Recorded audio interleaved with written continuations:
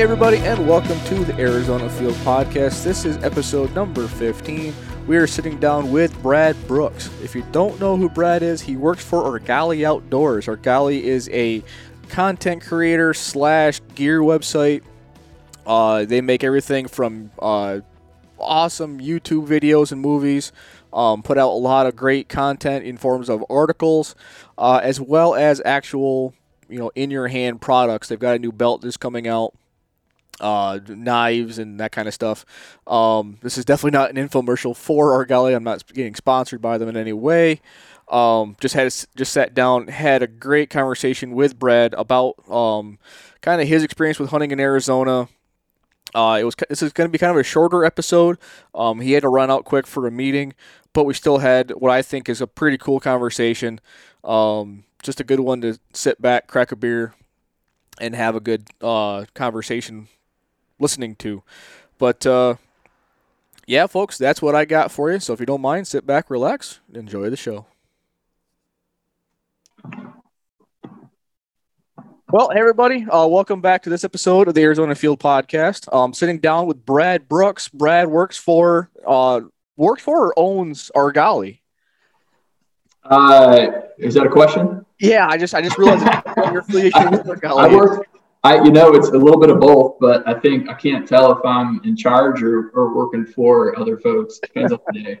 Right, depends on the day. But yeah, I'm sitting down with Brad Brooks. Brad, can't thank you enough for coming on to the show. Yeah, thanks for having me, man. I'm excited to be here. All right. So, like I said, Brad, you work for Argali. Do you mind giving us, with that and a little bit extra, a little bit of a self intro for you and maybe how you wound up where you are now? Yeah, you bet, man. So I live in Boise, Idaho, not to be confused with Iowa. It's one of the things you realize when you live in a state like Idaho is most people don't know where it's at on a map, and they oftentimes confuse you with Iowa, which doesn't actually bother me at all. It's kind of nice to be from a state that nobody really knows where it's at. I started, my business partner, Jason, and we started Argali in 2015. And Argali we were originally just a content company.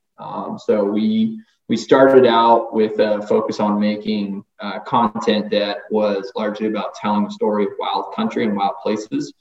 And at some point along the lines, it morphed into what I would call an actual business. There was no intent really at the beginning to have a business. It was, we just had some stories we wanted to tell.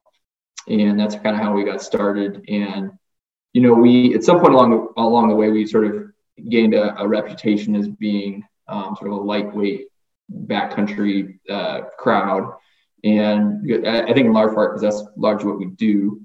And we were getting, I was getting a lot of questions about gear, what we use, why we use it. And at some point just realized that one of the things that we do that may be of value to others is think about gear a lot. And in particular, because we're just out in the field quite a bit.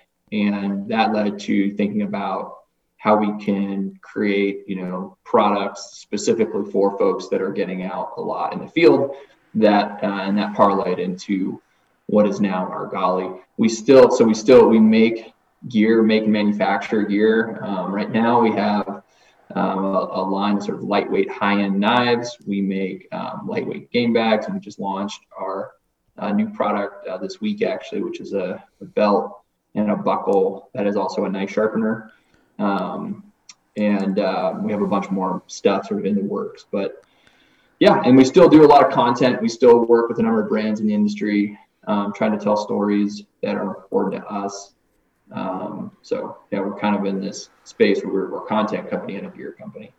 Right. You kind of, like you said, you kind of started out because you guys are kind of we say content, but I'm kind of thinking like more like kind of bloggy, kind of a lot of like text-based content. Or doing more like videos, or how'd you guys start out? Yeah, film was all we did when we started. We made a film called Chasing Ridgelines. It was the first thing we ever did. And that was about my older brother, Curtis, and I, and our relationship with each other, and our passion for mule deer hunting. And that was the first thing we ever did. There was no, and then after we made another film after that, and another film after that. And it was honestly that, all I was trying to do at that point, Jason and I were trying to do at that point in time was tell stories about places. Yeah. And literally that was all we wanted to do. And it was spurred on by, the fact that I wasn't at the time, 2015 was not that long ago, but right. Only 6 years ago. Media, it was a millennia ago. At the time there were, hunting TV was still a thing. If you wanted to watch hunting media, Hush was around. There were a handful of the content creators that you see today, but in large part, people were consuming hunting media on television, on the Sportsman's Channel, and which today is kind of crazy because that's not the way people consume media. But at the time, Jason and I were talking about how I just really couldn't relate to most of what was on traditional hunting media. Meteor was the only show really, and Newberg show that I liked. Right. And I'm not trying to be critical of other folks. It's just like, it just wasn't relatable to me and what I knew.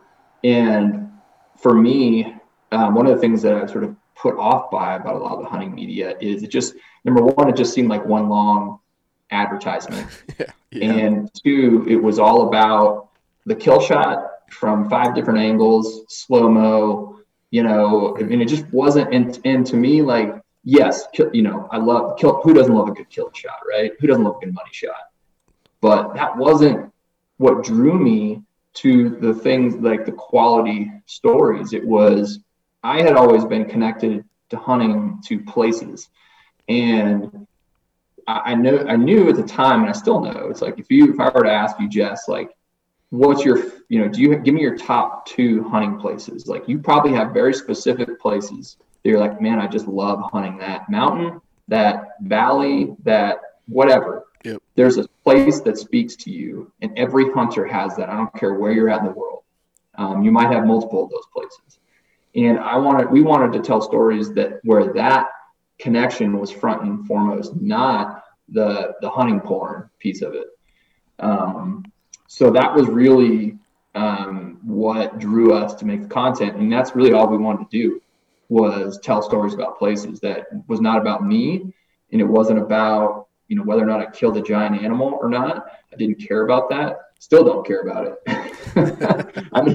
I do like killing big stuff, and I've been fortunate enough to kill some big stuff, but like, I don't want our content to be dependent upon us shooting something big. I wanted people to be drawn into the story that was about, because hunting is about so much more than that. I know we all know that, right? But so much of the content is not about that.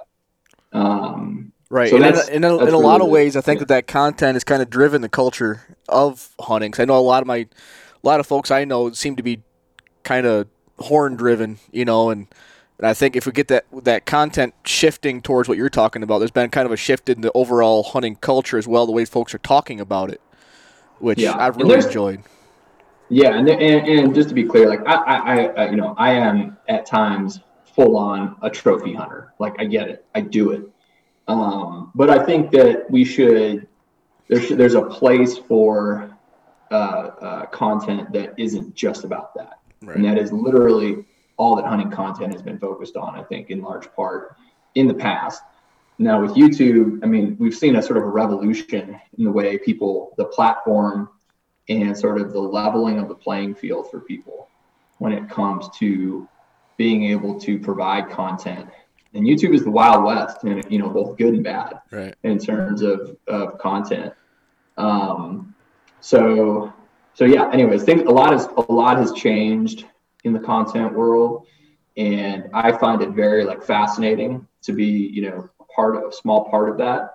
And I think the most satisfying thing for me is some of the places that we have done films on. There are people that have never heard of those places. We did, maybe this is a good transition at some point, but we did a series on the Sky Islands of Arizona. You beat me to it, yeah. We had a whole series that was focused on, called The Last Wild Places.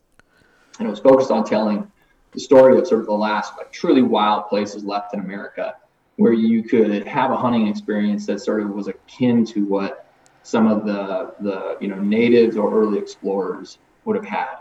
And there, if you think about it, it's kind of a mind trip when you think about the fact that as societies, as our cities grow, as our populations grow, the amount of places that you can disappear in is dwindling at a fast rate. That will not be reversed in our lifetimes. Our kids and our kids' kids are going to have fewer places where they can get lost in. At some point, what's left? Right. It's an interesting thought, right? And kind of, to me, kind of in some ways, there's a depressing element to it because I'm someone who likes to get lost in wild country, and I think everybody should do it at some point in their lives, experience that. And to me, it's a little depressing to think about what future generations are going to have, and what are they, are they going to be able to go on a wilderness hunt trip anywhere? What is that going to look like? Is it only going to be Alaska that's going to have those places?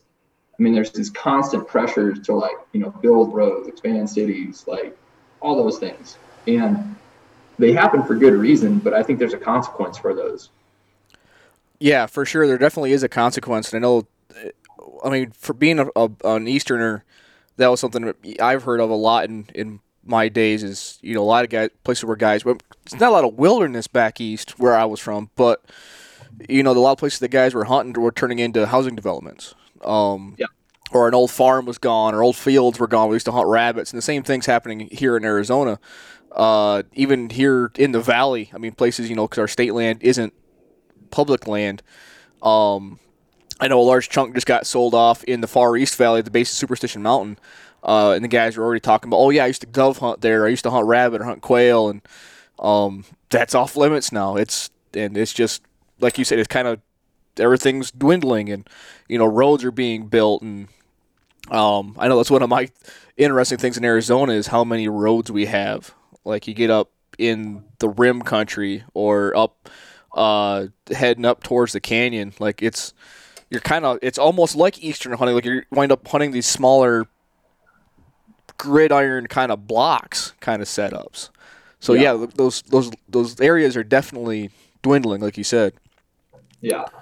Anyways, I didn't mean to get off on a tangent, but that kind of gives you a sense of the sort of where we come from and our roots is right. That I just genuinely believe that there's something that is very special for the hunting experience that is connected to wild country. And we wanted to see if we could help, express, tell some stories that sort of drove that home from a hunting standpoint. Why is it those places are valuable?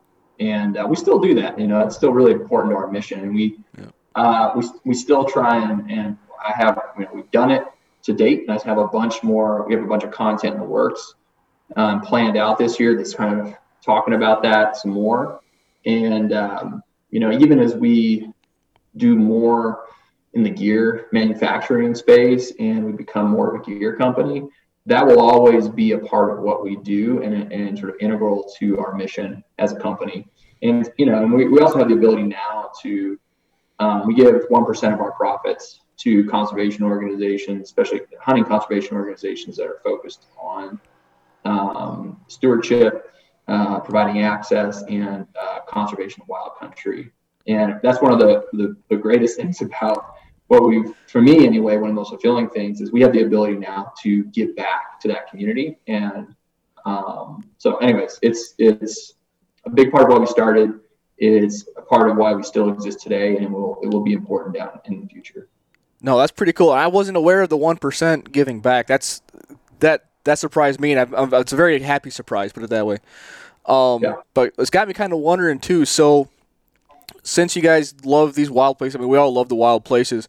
Is that what drove? Because I just love the name Argali. Is that what drove that name forward? Just because of?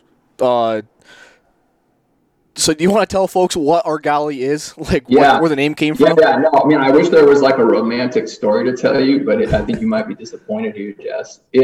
Argali is a species of sheep that exists in a lot of places in Asia. So Tajikistan, I think there's some in Pakistan. They are a high mountain species that is also very expensive to hunt. So it is a bougie species to hunt. I've never hunted them. Don't know if I'll ever be able to. Right. But they're a cool ass animal, and they live in some amazing places. And honestly, I just like the symbolism of sheep. I think there's something ingrained in the minds of people about the visual of a sheep, and I would argue that it probably goes back. There's something about our evolution as a species, and hunting sheep for who knows how long.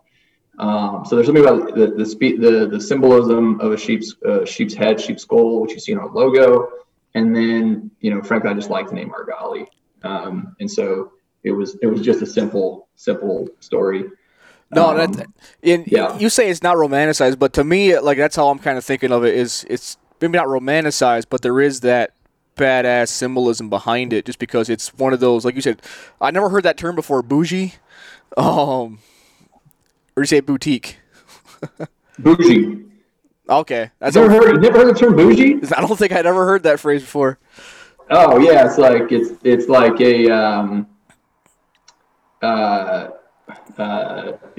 it's like bougie, like bourgeois comes from. It's like short for bourgeois. It's kind of like it's a rich man. I mean, it is that, but I just whenever I picture these sheep, because just to make it look like you mentioned these sheep, but this also includes. So I looked them up quick. There's 9 subspecies under this Ovis ammon header. In Argali, there's actually 9. Yeah, there's 9 subspecies, but that includes the Marco Polo, and I know everybody I know of has heard of the Marco Polo sheep, and not just it's expensive hunt, but it's one of those far off kind of dream hunts for everybody. Aspirational, yeah. It's very because I mean even for sure. Rex. I mean stone sheep are the first on my list that I want to get. I don't not that I'll probably ever hunt any of the 4 here in North America, but Argali, that's one of those far offs that just makes you think of the high mountains and. Yeah, I think it's a pretty badass symbolism. Yeah. Anyways, it's well, I appreciate that. I really I like our. It is an aspirational hunt. There's nothing wrong with that, but I really try and I'm aware that most people that hunt are DIY guys, and even and I really believe that hunting should be accessible and be an everyman's sport or activity. And I think that's really important to the future of hunting as well, is the fact that, people have access to places to go and they can afford to do it. Yep. Even as a company that, we make expensive gear because we're, I think about it a lot in terms of like, even though we're making expensive products that are not competitive with like lower end of the gear spectrum. And that's largely because, I as somebody who really wants the best gear, I try and make what I consider to be, the best gear we can possibly make. The reality is it costs more money, and it might not be approachable for everybody. But anyways, I just mentioned that as like not as a dig on anybody that has hunted Marco Polo sheep, but it's an aspirational hunt, and it's not something that everybody is likely to do. So you're looking at like $75,000 or $80,000 for a Marco Polo. Well, I was going to say, I think anybody listening to this podcast, the vast majority of them probably are not going to hunt Argalis. Just plain and simple. I'll never hunt Argalis. But you never know, man. You might have a rich uncle you didn't know about, a rich aunt, or strike the lottery. Never know. Right? You never know. Which actually, that's New York's lotteries. You never know. But so just bringing it back to Arizona. So you were saying you guys you've done these Lost Lands or last. I'm sorry. What was the header? Last Wild Places. Last Wild Places. You did the Last Wild Places on our Sky Islands. Actually, if I remember right, it was with one of our previous guests, Josh. Sure. Yep. Mm-hmm. Yep. The dialed in hunter. Were you coming down to Arizona prior to that film series? Was that your first time down here? Or? So one of my other passions in life is rock climbing, and so I've been down to Arizona a number of times climbing, all over the state. But that was the first time I'd ever been down there hunting. Was when we filmed that series. And that was just, I've only bow hunted, I've only hunted there, which is, both those trips have been bow hunting for Coues deer. Okay. That's been the last couple of years. So I don't know folks can just go to YouTube and watch it, but do you mind, telling folks what was your goals or mindsets going into your first Arizona hunts? Oh man, I mean, goal is always to have a good time and see some new country and hopefully, stick an animal with an arrow. But I mean, with that particular chunk of content, what we really wanted to do, I wanted to tell the story of the Sky Islands, which is a very unique landscape. I think the desert in general is underappreciated by people. I am, I live in Boise. A lot of people don't realize that Boise is part of it's right on the edge of the desert. So if you go south from town, we're 2,800 feet in elevation at the base of the Rockies, but it's desert country. I love the desert. Our desert is different than Arizona's desert, but the desert is it's a thriving ecosystem and environment in many ways. And I do not think most people understand that. It also is, most people have this preconceived notion. Again, people that don't know the desert. So this is people outside of Arizona, is what I'm referring to. I think they oftentimes think of the desert as just this like place that is devoid of wildlife and life in general. Yep. But anybody that's spent time in the desert, especially down in Arizona and southern Arizona, it can be a very vibrant wildlife community, and there's a lot going on. And the connectivity of these like different Sky Islands was just always fascinated me. I read about it. I read about the jaguar. The jaguars coming up from Mexico, kind of repopulating some of their former habitat. I read about Macho B, the sort of infamous jaguar that was, I think it was treed by a houndsman, caught on a couple game cameras. So all that kind of made me want to tell the story. But I'm also, I've never heard a lot about Coues deer, but I've never bow hunted them. And so I wanted to come down and I love hunting still. So, and I like hunting new animals and new places because I feel like that's part of what makes you a really well-rounded, skilled hunter is not going to the same place and hunting the same animals, but going to brand new places that you've never been to before with new species and trying to make it happen. Yep. So that was kind of the thinking behind it. No, that's pretty awesome. So what was, I don't want to ask that question. I don't want to spoil the videos that you guys did because they are pretty awesome videos.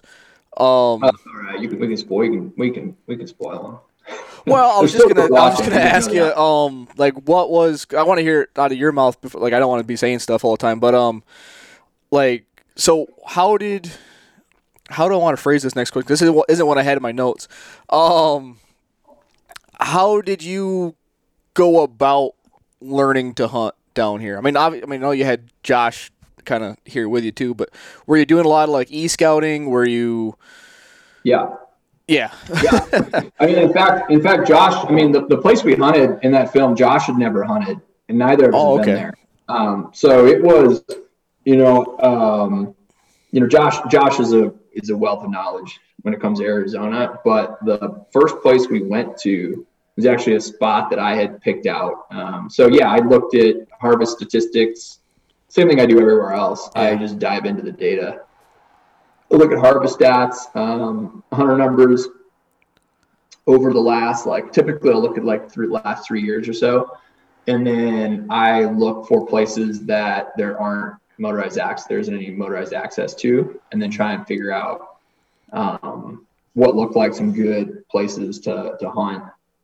I'll tell you, one of the things that's interesting about Arizona that I would not have assumed was that your mule deer are typically down low and your Coues deer are up higher. Yeah. Every other state I've hunted mule deer in, it's the opposite. Mule deer, well, not opposite, but mule deer are up high and any whitetail species are down low. And in Arizona, you're flipped. So that was something that Josh told me early on, but I had to learn for myself. I was like, really? Why wouldn't there be mule deer up there? It's great mule deer habitat. He's like, man, they're gonna be down low.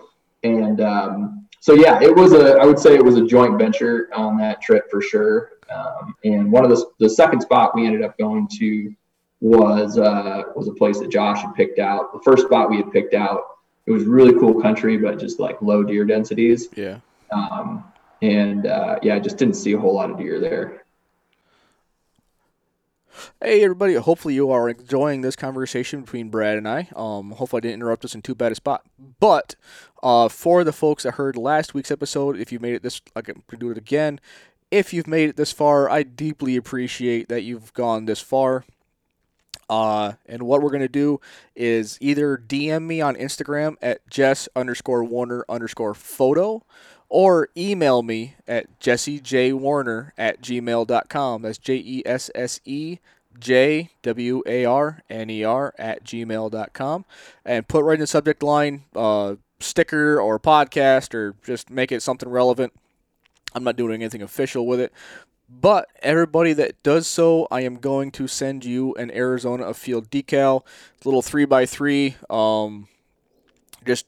just to show our appreciation for supporting the podcast. I don't make any money on this in any way, so just want to say thank you for sticking around. Hopefully everybody's enjoying it. And then, too, that's a great way to get a hold of me if you have any ideas, if you have anything you think we should be talking about.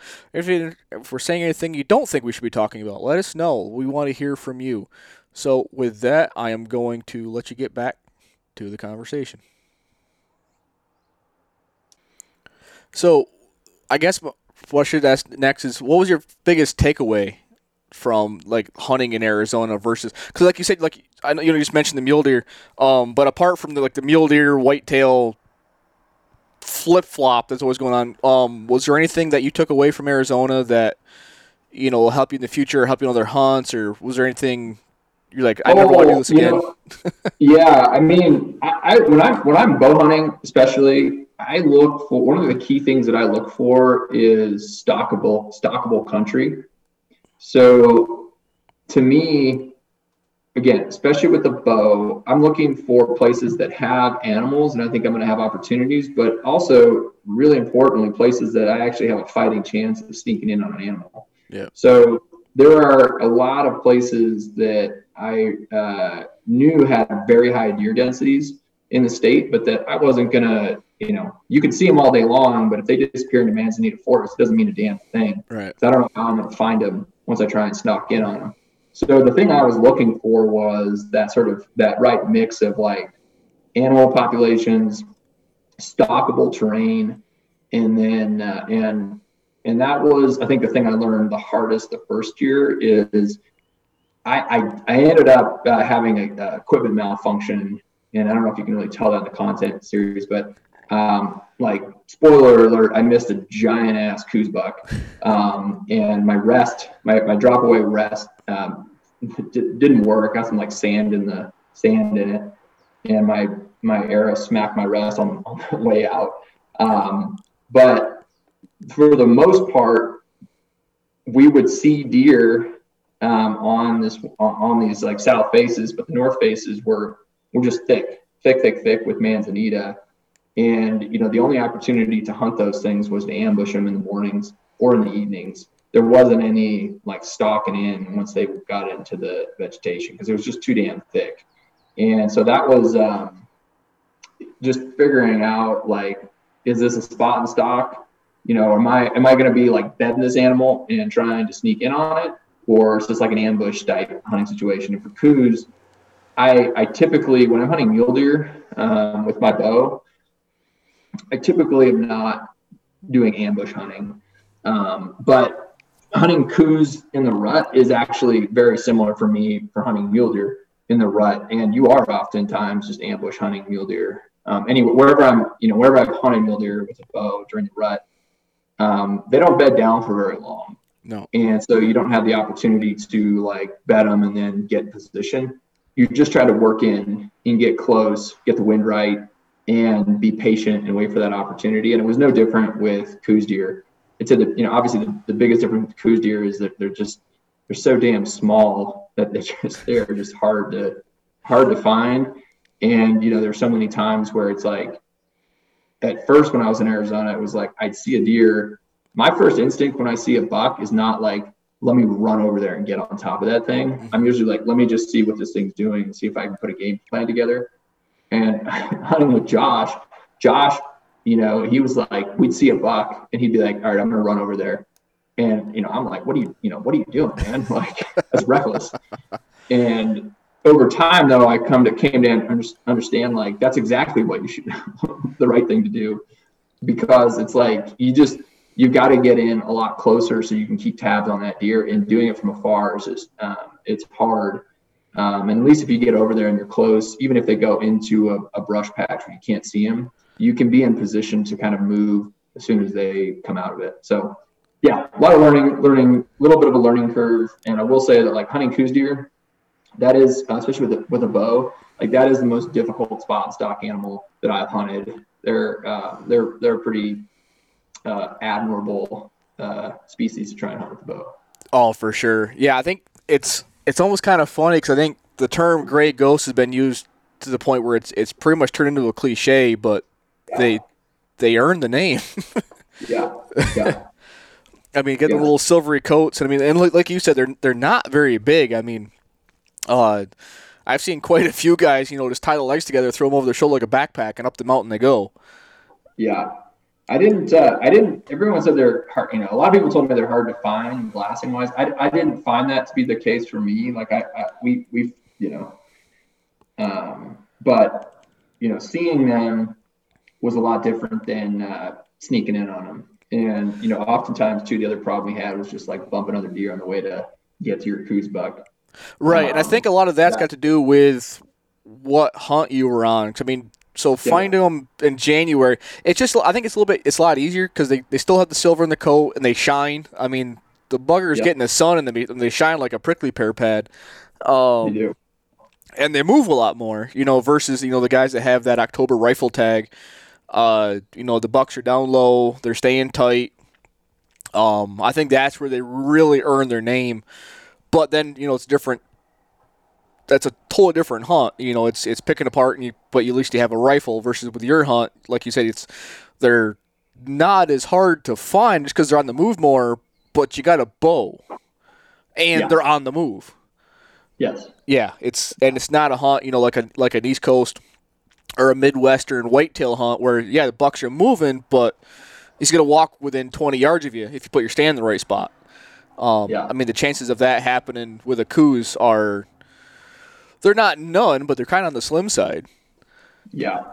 Yeah, and that's, you know, I know I have people I know who hunt over water holes down in Arizona, which I think is a very effective tactic. I'm just not that. I hunt out of a blind for like pronghorn up a little bit farther north. Like I find it incredibly boring, even though it's very effective. So I would rather take my chances. It is immensely boring. Just, I don't know. I've sat so long in a tree stand, I don't want to sit anymore. I want to, if I'm going to sit, I'm going to be behind glass, and my tail's going to be moving.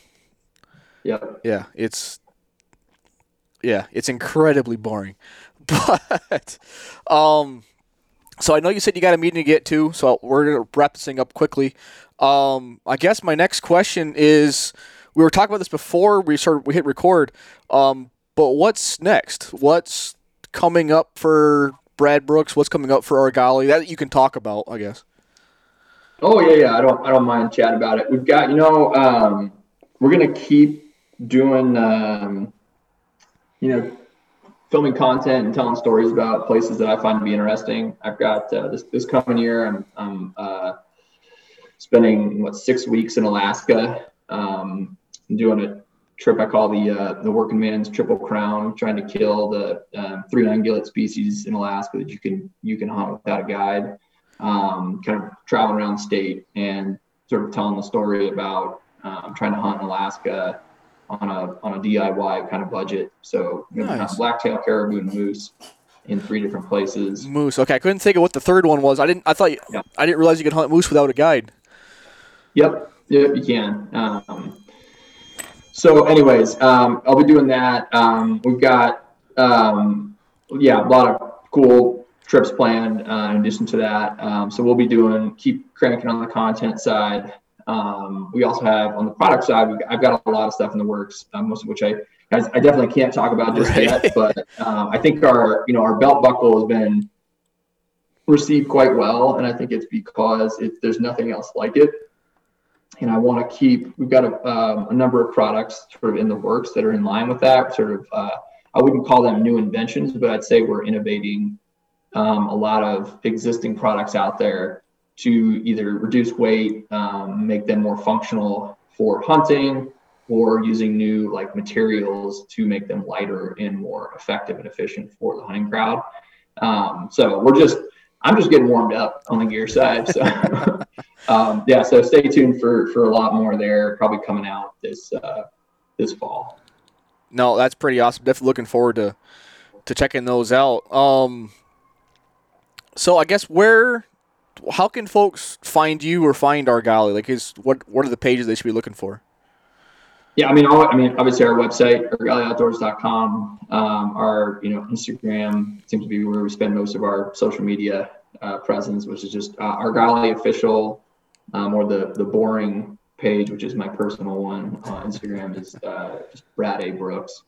And that's pretty much it. We have a newsletter if you want to stay up to date on kind of what we've got coming out, content and product wise. You can always sign up for that. Those are kind of the best way to stay in touch with us. All right. Well, very cool. Well, with that, Brad, I think we're going to sign off. Because like I said, I know you got a meeting to come up to. I don't want to make you late for that. But I can't thank you enough for coming on and chatting with us. Yeah. Thanks for having me, Jess. It's been fun. All right. We'll catch you later.